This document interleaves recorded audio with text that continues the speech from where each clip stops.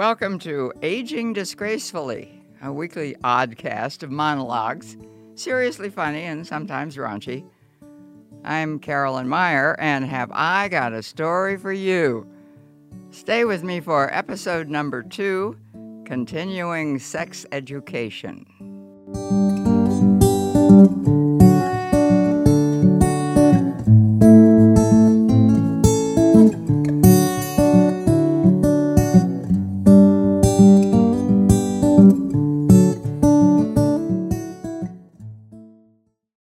Education is a lifelong process, and some subjects are easier to master than others. I've been trying for years to learn French, and I'd be so much further along if I'd begun learning French when I was a little kid, which was when I first began learning about sex. Sex and language. The earlier you start, the easier it is to learn, and the more fluent you become. And you just keep adding to your vocabulary. I'm 5 years old when my mother gives me a nickel and I begin taking the bus alone into town to visit my grandmother. I wait for the bus on the corner near the house where there's a telephone pole with black letters painted on a bright yellow background. B-U-S-S-T-O-P. Those are my first reading words, bus and stop. But carved into the wood above those words is another word, F-U-C-K. My third reading word is fuck.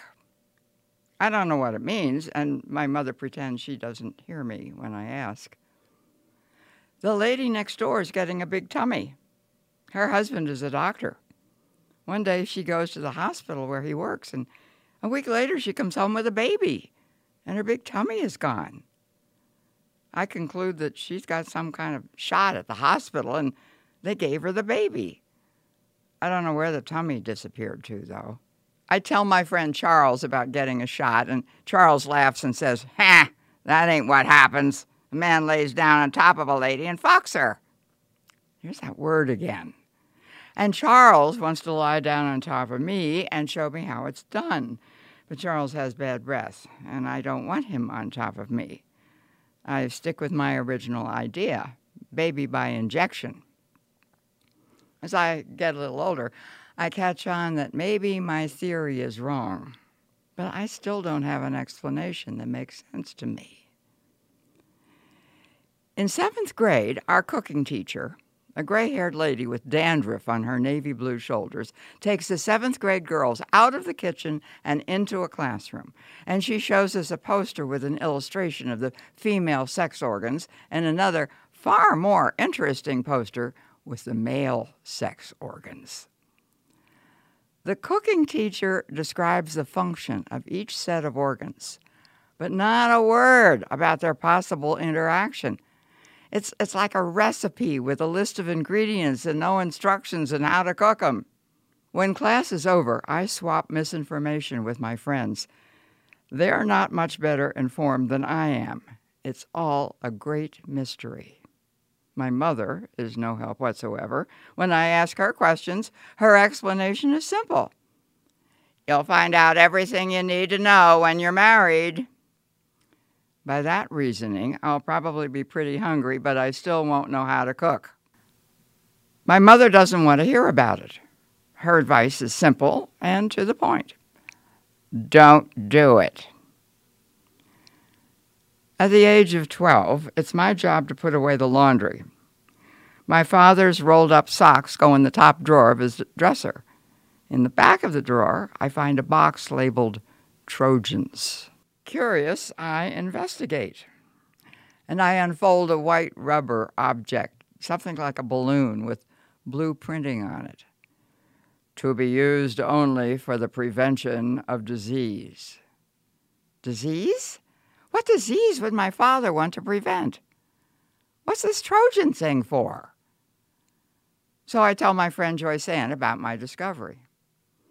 It's a rubber, she says knowingly. Joyce Ann always acts as though she knows everything, and since she has 2 older brothers, maybe she does. He puts it on his thing before he puts his thing into her thing. I conclude that his thing must be one of the parts hanging limply next to the little bag on the cooking teacher's mail poster. Like me, Joyce Ann's an A student, but we have a limited sexual vocabulary in spite of the cooking teacher's lecture and the posters. I do get that this rubber has something to do with the great mystery.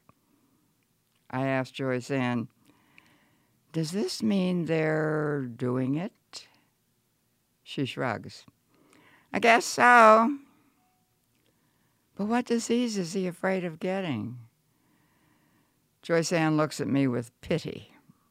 "It's called a baby."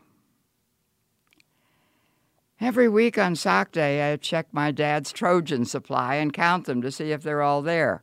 Finally, one is missing. My parents must have done it, whatever it is. Oh, well, I guess there won't be a baby. By the time I'm in senior high, I have a better grasp of the fundamentals of sex, if not the actual practice. In my junior year, I take French. My friend Joyce Ann and I practice such lines as "Voulez-vous vous coucher avec moi?" which translates loosely and ungrammatically as "Do you wish to go to bed with me?" We are assuming that coucher, go to bed, is French for have sex. It isn't. It just means go to bed. It's also the plural formal form of the verb, not the form you'd use if you were inviting someone to have sex with you. No self-respecting Frenchman would ever say such a thing. There's something else French that I don't understand. French kissing. Once again, Joyce Ann explains it. He sticks his tongue in your mouth, or you stick your tongue in his mouth. Really? I'm aghast. Why would anybody want to do that? I don't know, Joyce Ann says. Maybe we should take Spanish instead.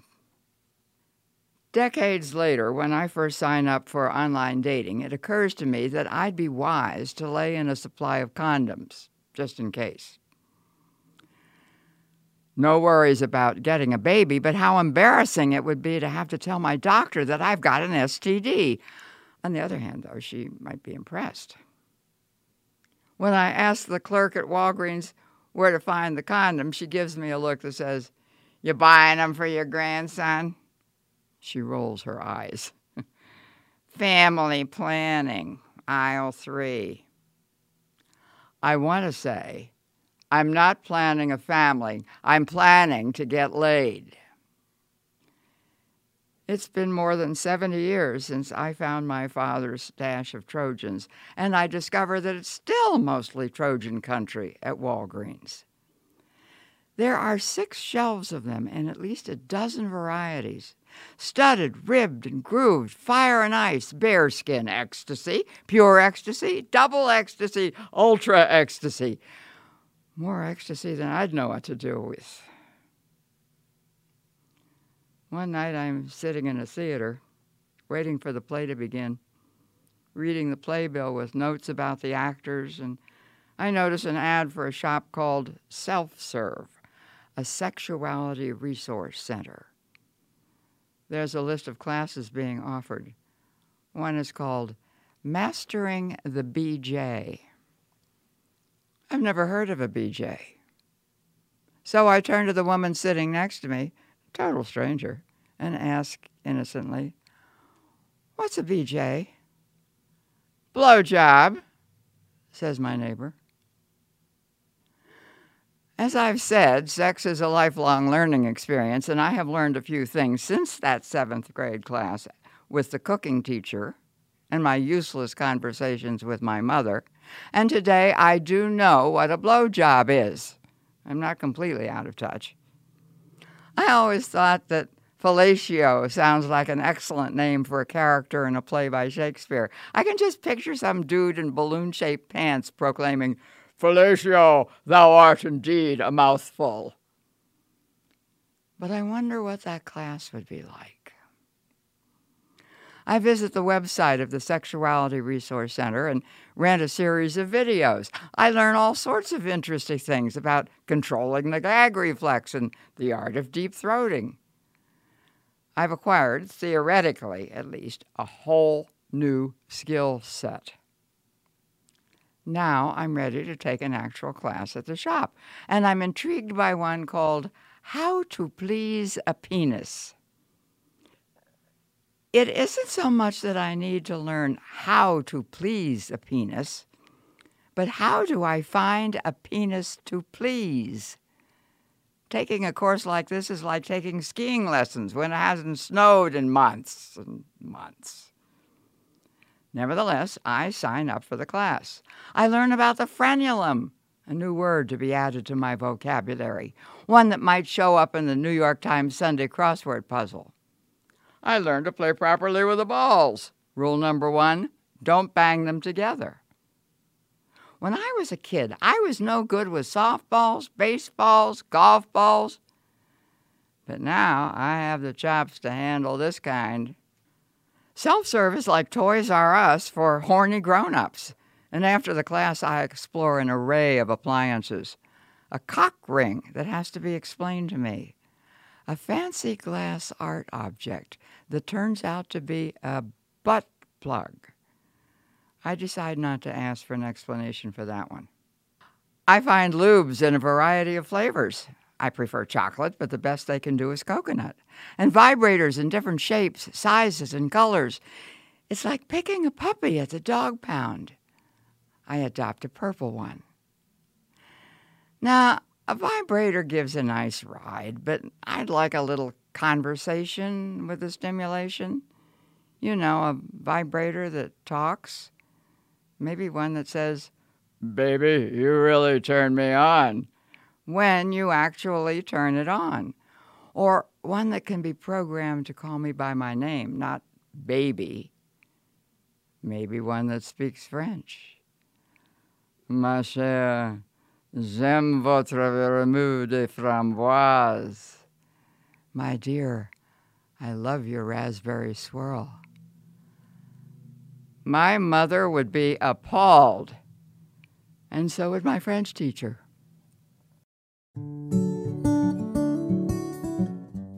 You can read this and other stories on my blog at funnycarolyn.com, but do come back next week for episode number 3, The Curse of the Only Child.